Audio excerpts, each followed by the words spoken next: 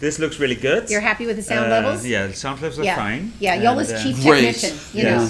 CTO. You missed your calling. He did. What was it? Vice President? Okay, we made up names for ourselves today. So you're the vice president of something at technology and innovation, I believe. Vice President of Technology and Innovation. Yeah, and I'm the vice president of talent management. Who's the president? Yeah. We don't know. I think Who's the CEO? Would you like to be one? One of our cats is the CEO. Yeah, we're thinking, yeah, that's what we're thinking. I think Frank, actually. I'll give you 2 of my cats then. I like you the can let them be it. Yeah, we haven't really thought They're that far feral and ahead. they're feisty. All right, this is great. So it's working well.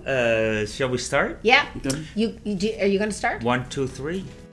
Sorry for saying Sorry Media presents the Purr Podcast, the best podcast for feline medicine and surgery with tips, tricks, and updates for the entire veterinary healthcare team.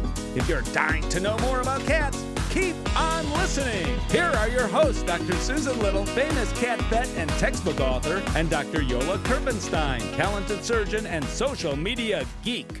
Hello, this is Dr. Yola Kerpenstein, And this is Dr. Susan Little. who's already laughing. I am. And we're not laughing because of our next guest. Or maybe we are. Or yeah, we are. Could be. Yeah, so our next guest is a very famous person again. Once who again, did you get? it's a very famous person. Well, you have to because we only get very famous people Oh, on this okay. podcast. No. Yeah. I was going to say, since you couldn't find one, you invited me. Yeah, so... You know, we were scouring the hall. Yeah. So now it's like, oh, there's Joe. We can So sit I went there. down to the bottom of the elevator, and there was Dr. Joe Burgess. At the bar. Yeah, so I said, hey. Which is a rare occasion. At the bar? Absolutely. Never happens. Oh, that might be a good point to tell them the rule. Oh, the rule. There's a rule. There is one rule. We're not doing shots, are we? Well, Oh, that would be good. Well, yeah, we do. hold on for a minute. As a matter of fact. So if you say the D word, like in bold D, ... You So- can't say the D word. You can't say the D word because every time you do, you have to give us A drink. a drink. Oh, the D. Okay. I was like, we the got- double D. No, dot, the dot. D word. The D. I couldn't figure out the D He's dot trying to, dot. like, you know, I got it. I yeah. got it. Okay. It takes The antithesis Joe a of little C bit dot longer. dot. Yeah, you're going to have to find your way around Yeah, so- if you need to describe that species. So That's Can the I challenge. say? Anything but D. Yeah. Oh, that's You easy. can talk about the tooth, like canine. Okay. That's Yeah, all right. that's acceptable, but I would Yes. prefer a more inventive approach. Yes. We've had interviewees Yes. where I'm Many. sure they owe us like many bottles Yes. because Yes. you know, They and used to then do one. Stan Marks, Stan Marks. who set the bar very high and didn't stumble once. Once. Okay. So that's boss. your Well, that won't be me, but I'll come up with ways around that. So Okay. I can throw in references to D's, You can. but not You can't say the it. D word. That's the or deal. You can almost say it and then retract it. That's okay too. That's okay too, but you Well, know we've got I the could take say replay. God and just say I'm dyslexic. Yeah, that sounds like a Nobody's done something. that before. So this is the famous Professor Joe Barges. Tell us about yourself a little bit, What would you like to know? from start to the finish. Yes. Oh, really? Yes, so I you're- was you're- born a poor. And then preferably in about 2 minutes. Okay. So my name is Joe Barges. I am a professor of medicine and nutrition at the University of Georgia. I am from West Virginia originally, born, bred, and raised. Graduate of Marshall University, and did my veterinary training at the University of Georgia, which is how I know Dr. Kerpenstein, because we were students together. I know were we you were. students together? Yeah, It's that's fourth year amazing. students. Yeah, I yeah. did not know that. Yeah. I mean, I knew So you were we both did. at the same school, but I didn't Yes. know you were students. At Yes, the same. yes. I was in the famous class of 87. 1987. The plot That's it. thickens. I know. And then I did my internship and residencies in medicine and nutrition and a PhD and a postdoc at the University of Minnesota. An underachiever all around. I didn't want to pay my loans back, and I was running from the law. And then I was on faculty at Georgia from 1994 to 97, and then faculty at Tennessee from 97 to 2014. Yeah. And then That's a I long left As a prodigy academics. child, he almost came back. I did 30 years later. Then I left Tennessee actually and went to the Cornell University Veterinary Specialists, which is a private referral practice owned by Cornell University in Connecticut, and was there with an appointment at Cornell. And I was there for a couple years, and then decided to come back to academics more robustly. And so I came back to the University of Georgia in 2016. And there you be. The there I circle am. is round. 30 years later, I'm back to where I started. I have to tell you one story about me coming to Georgia as a fresh Dutch student. Okay. So the first time, and I remember I was in community practice with, what's the lady's name? It was... She was a staunch Republican. I Yes. remember that. Staunch Republican. I can see her. Yeah, exactly. With the Long curly brown hair. Yeah. Exactly. Okay. So whatever, she will come back. But so she pushed me into in the receiving area for the first, and there was a guy, Georgia. Typical Georgia, comes in a truck. What do you mean dogs typical in the Georgia? back, That's rather... No, but I mean, we're getting graphically stereotypical. We're getting He there. had teeth. So he was wearing shoes. He was talking to me, and I could not understand a word he said. A word he said. So I was like, so I went in. He started talking. Now I said, 1 second. So I ran out. And I was like, someone needs to help me. Well, I wasn't from Georgia either, and you had some pretty good accents, especially from deep South Georgia. It was tough being from West Virginia, even. So. I bet he was the other way around, though. Maybe he didn't understand you all that well. Well, I'm either. sure that's true also. Yeah, right? We didn't I understand guess. him, but we There you liked go. him. There you go. So Still not sure I understand him, but hey. Yes, exactly. I can see there could be some good stories that we may There indeed need are, to repair to the bar later. We will have to we talk were about we were. Oh, you were We were pure as the driven snow, Oh, yeah, right? absolutely. Yeah. We were Only studious. We studied. never partied. We only studied. I see that in you today, even. Yeah. Absolutely. Kudzu cooler. Yeah, kudzu cooler. That is part of the study process. Yeah, it was. Oh my gosh, it sounds Parties. awful. I sort of remember kudzu coolers. I'm worried about that. I don't remember a lot of the kudzu coolers. You know, the developing brain is very sensitive Well, to damage, certain damage. So Though it's doing that's okay, because if you do that and you destroy brain cells, it's evolution. You're weeding out the weak brain cells so the strong ones can take hold. So I'm gonna hold on. That's to how that. people become intelligent. I'm gonna hold on to that. I love that. Yeah, I love that will So- that will sustain me. So, Joe, what do you have with cats? What do you do with cats, Joe? Oh, there's a question for you. Besides living with them, Yes. or them living with me, I suppose. Yeah. So I have two. We have two cats. They were feral kittens. Yeah. Feral kittens. that, They were. On the when- campus, right? No, No. when we moved back to Georgia, we moved into an apartment. And Yeah. in this apartment complex, there were these feral cats, and so we spent a lot of money buying traps and catching them and testing them, feluking them, and vaccinating them, neutering them, and releasing them because they were feral. The mother of all, the matriarch, the only adult female in the neighborhood, happened to be pregnant. We could not catch her because she was very smart. Yeah. And she eventually delivered 3 kittens. And so it took us a while, and we finally got the 3 kittens. And so we kept them, female and 2 males. Stevie, Ray, and Vaughn. And so Stevie's the female because he could be Stevie Nicks as well. So we can only keep 2, so we kept Stevie and Ray. And then we finally caught Mom and got her fixed and then released her. So they pretty much run the place. They have more toys, more food, more Than you, clothes, right? Yeah, more. yeah. Okay, so Yeah. here we have a nutritionist talking about, so they have plenty of food. So they're obese or they're... Oh, no. So what we feed them is a variety of diets designed for diabetes and critical care. So they're high protein, low carb diets, a mix of dry and canned, and we make a homemade diet. And so we use a mix of homemade. They get chicken and kale or salmon and kale. They like kale. My goodness, they're eating better than me. Oh, yeah, now. absolutely. Holy Toledo. And so we do that twice a day. They get a raw egg with cream every few days. Oh my goodness. And then we have time feeders where we put in little crunchy stuff and treats. And then they have Do they have like food puzzles? they have food puzzles designed for the other 4-legged furry thing that people often own.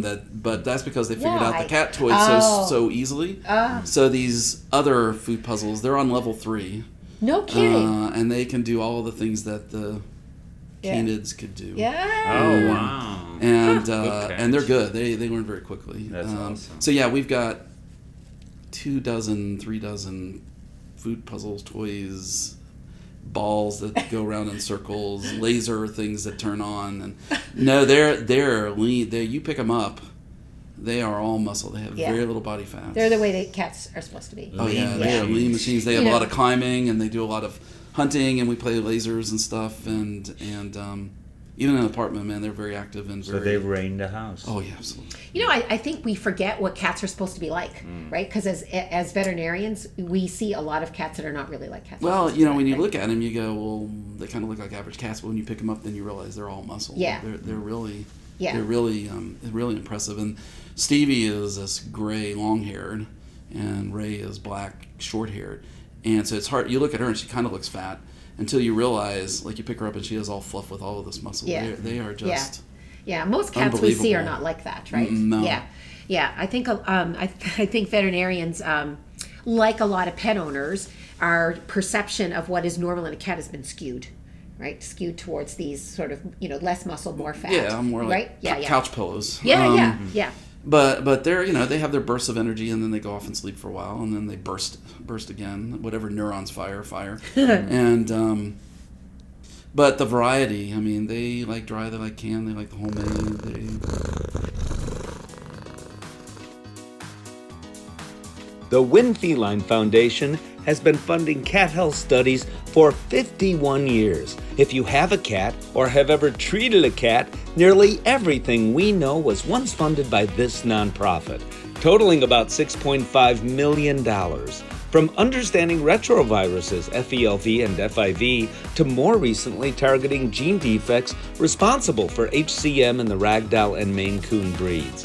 The Winn Feline Foundation Pet Memorial Program offers veterinary professionals an opportunity to reassure clients that their beloved cats have not been forgotten, and those dollars support health studies that benefit the lives of all cats. Contributions totaling $150 or more receive a certificate suitable for framing or display in your clinic. Imagine being able to treat kidney disease more effectively, using stem cell therapy to cure stomatitis, or drugs that treat FIP are actually within grasp.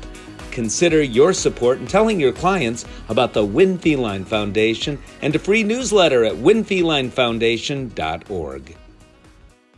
So why the homemade? I don't know. Maybe I'm wrong, but I'm not sure. I've talked to many nutritionists that feed homemade. So we did it for a couple reasons. One is we're have to realize nutritionists. there's two in one That's house. true. That's true. There's So, two. and I will That's true. admit that it isn't me who does the homemade diet. Donna does. She wanted to do it, and in part because we formulate homemade diets, and Of course. so we figured it out. We sat down and did all the math and the calculations. So the homemade diet is basically meat and vegetable, and it has a vitamin mineral source, has omega-3 fatty acids, a probiotic, and we mix it with basically half and half with commercial, a variety of commercial dry and canned. So they get canned food mixed in with the homemade food, and then the dry food is used as treats and around the feeders. Gotcha. Yeah. And so the feeders pop, every so often. Yeah. But they're ridiculous. I mean, they have one where they have to spin the thing and the food falls out, and as soon as you put it in there, they're pounding this thing. And then the one that is one where there's a peg, there's a drawer and a peg. They have several drawers with pegs in it. They have to take the peg out and pull the drawer out. Oh my gosh! Oh, they learn that. I know lots of people who wouldn't learn that. Oh yes. I think the part of it is their mother was so smart. It is so smart. It took us forever to catch her. In fact, we had one of the traps. We ended up getting bigger and bigger traps because she learned to not get caught. Yeah. And so we'd put the food out in front of the trap, and then she'd come and eat it, and then she'd bring the kids and eat it, and we'd work it into the trap, and we'd work it all the way back to the end of the trap. We could have probably caught a bear in this trap because it's so big. But it's like, there's no way she can't set this trap off because the food's in the very end. Yeah.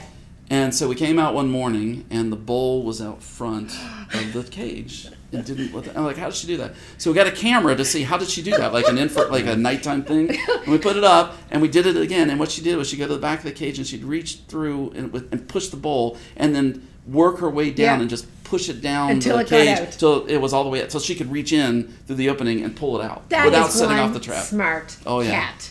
Yeah. And that's where they got their intelligence Yeah. from. But it sounds like quite an investment in these 2 feral kittens, right? Time, money. Probably a new car's worth of catching cats, fixing cats, raising cats, these kittens, and all and the now stuff feeding that we do. cats and buying toys for cats. Yes, and then we have to keep buying new toys because they figure it out my so quickly. gosh. We have to come up with something that excites them. Oh my gosh! So there's a certain downside to living with really smart cats. Yeah? You learn you're not as smart as you think, and that they do pretty good on their own. They're pretty self-sufficient, and you're kind of there. Yeah. At their whim, rather exactly. than them actually entertaining you, rather than they're entertaining. Yeah. So you are both an internal medicine person and a nutrition Yes. specialist. So what are the topics in cats that intrigue you? So, as an internist and as a nutritionist, but in particular, sort of my subspecialty, it's all about urine. So, it's gold for a reason. I know it was. I appreciate that. I appreciate that. I think we knew where this was going. Yeah, I know. And so I do and have done a lot of research in various urinary tract diseases, but also some in obesity and some other nutritionally related diseases. And we're very interested in working on things looking at microbiome and food processing and how different types of food processing can impact metabolic pathways in the microbiome. It's the current thing, huh? I don't know if it's the current thing or not. There's very little published on it. I agree with you there, but everybody's talking about it. Microbiome, everybody's talking right? about it. Yeah. There's there's a lot of crap out there about the microbiome, and no pun intended. No pun very much intended. And but some of the other stuff we're doing, there's not much out there. Yeah. The idea of processing and the its impact. Yeah. Which, when you think of it, makes sense, right? I mean, it should make sense that there's going to be variations. Variations and reasons to have to supplement foods that are very processed. And then the question becomes, as we've developed the techniques, and I have a doctoral student who's working on that in the other group Species. of other animals. But I have another one that's starting is going to be working with cats. Yeah. And the impact on disease, and in particular management and prevention of it. And timely enough, there was just an article published in the American Journal, or the Journal of American Medical Association, about last Monday, that looked at 45,000 adults in France, and they looked at the processing of food and mortality, and adults who ate 10% more of what they called ultra-processed foods had a higher all-cause mortality by about 16% or so. I can't remember exactly, than the ones who didn't. And they're like ultra-processed are like... Can you name an Yeah, like example? what- ultra-processed are what they mentioned in the... I haven't had a chance to get the whole... That was reported on a news station, and I read that and then went and found the abstract. But ultra-processed are talking about carbonated beverages, flavored beverages, ready-made pasta dishes that you just like throw in the so that are already cooked and then recooked. Right. The more convenient breakfast bars, those kind of things. Yeah, there was a whole list of what they grouped into this. So. You better check that out. Well, Susan. that's what keeps me going between lectures. You know, when you've got 10 Well, minutes they between did say talks, it isn't that like, it isn't that you have to give it up totally. Yeah. It's just you have to be It's a proportion. moderation. Yeah. And there was ones who Balance. had used it more. Like they always ate processed, pre-made lunches, dinners, Every TV day. dinners and stuff like that every day, Yeah. every meal. That Yeah. it was the problem. It's interesting to say that, because if you see how some people eat, it cannot be healthy. No. I mean, that's. I mean, it's a no-brainer there. But you know, then and so it's all about balance, Right. And it's not for nothing that as a kid you get taught these are the things that you're supposed to eat, Right. and at the end you probably eat all the other things that you're not supposed to eat. So, Yeah. but A glass of red wine a day is good. A gallon of red wine a day is probably not so good. Maybe not. and a lot of these studies it is so difficult to study because there's so many factors that play a role. So you hear, okay, it's good to drink a glass of wine, but then your next study that comes out says it's not good to drink. Yeah, you have to interpret it in light of everything, but when you have a study with 45,000, which we could never which even we can dream never of, right? do in veterinary medicine. Yeah, but it makes it a little bit more. Even with 45,000 people, you have 45,000 variables that are playing. Oh, absolutely. And you have genetics, because this was out of France, so you've got a genetic, a geographic. And how much is 10% more? Well, it depends on what their base diet is. True. Does that mean they're eating half of their foods as this, or they're only eating 10% of their foods as this, or something? So there's a lot of factors. I had an eye opener once. So I went to a biphosphonates seminar, human biphosphonates, and they had studies that had 40,000 people, 50,000 people, and they were still not able to answer the questions that they wanted to. Yeah, but I think when you get to that point, you kind of go, if it takes that many, then the effect is probably not that big. But probably. That thousands of people or thousands of individuals in a study, for what we do in veterinary medicine, where it's 20, 40. We think 100's a big study, right? And then we're really 40 good. Cats represent the 90 million or whatever. And then we're really good in making really strong statements. Oh, absolutely. Because of those 40. Oh, absolutely. And then we look at the statistics. And we don't repeat anything, so we have one study. Yeah, but it's the nature of our environment. I mean, it's the nature of... Well, it's just reality of... It's a reality. Of not having the funds and the support to be able to do those kind of studies. So you got to work with what you got to work with what you got, don't you? That's absolutely true. So let's go to the yellow gold. Okay, let's go to liquid gold. Liquid gold, even, yes.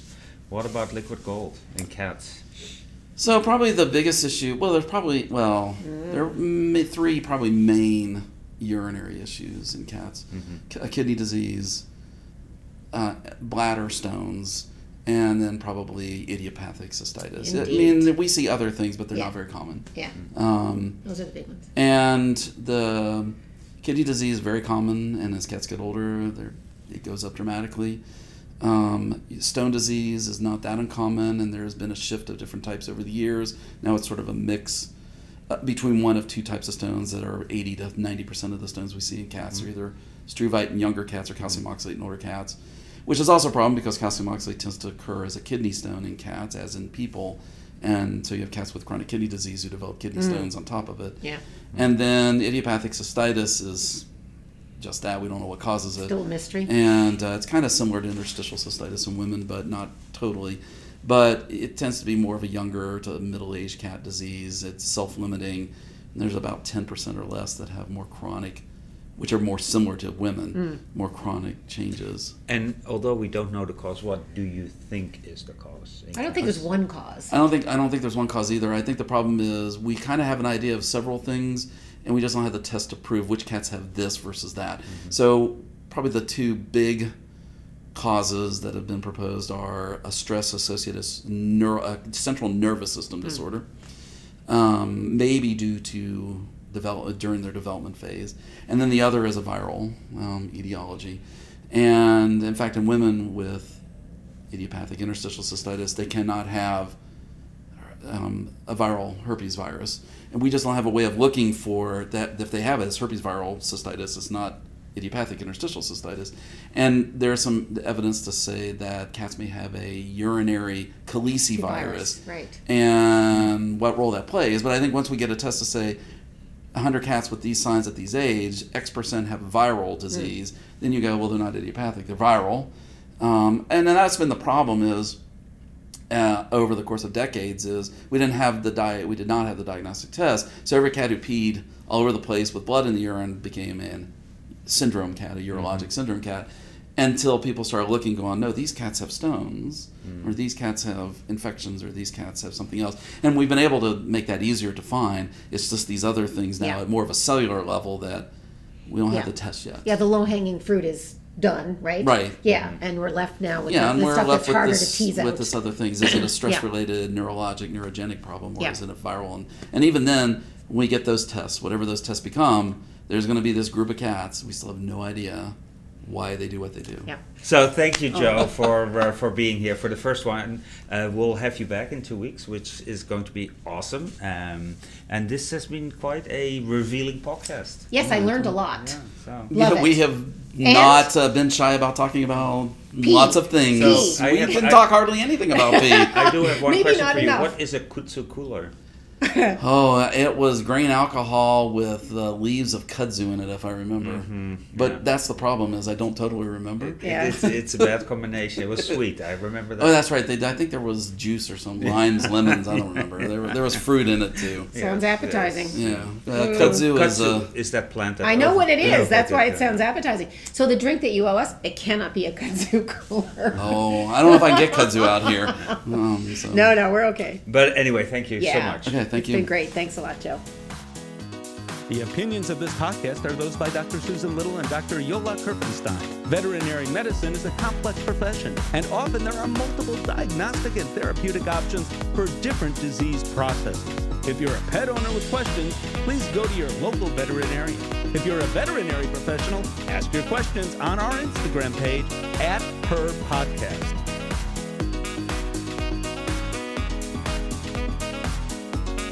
Dr. Susan Little is a feline medicine specialist with 2 cat-only hospitals in Ottawa, Canada. She is best known as an international speaker and as the author and editor of 2 textbooks, The Cat, Clinical Medicine and Management, and August's Consultations in Feline Internal Medicine.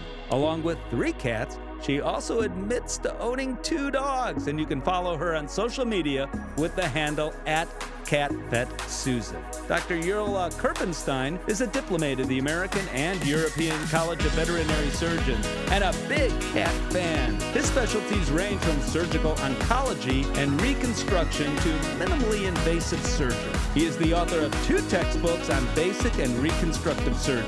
Did you know he was allergic to cats? Yola works currently at Hills Pet Nutrition. You can follow him on social media with the handle @GVETSX.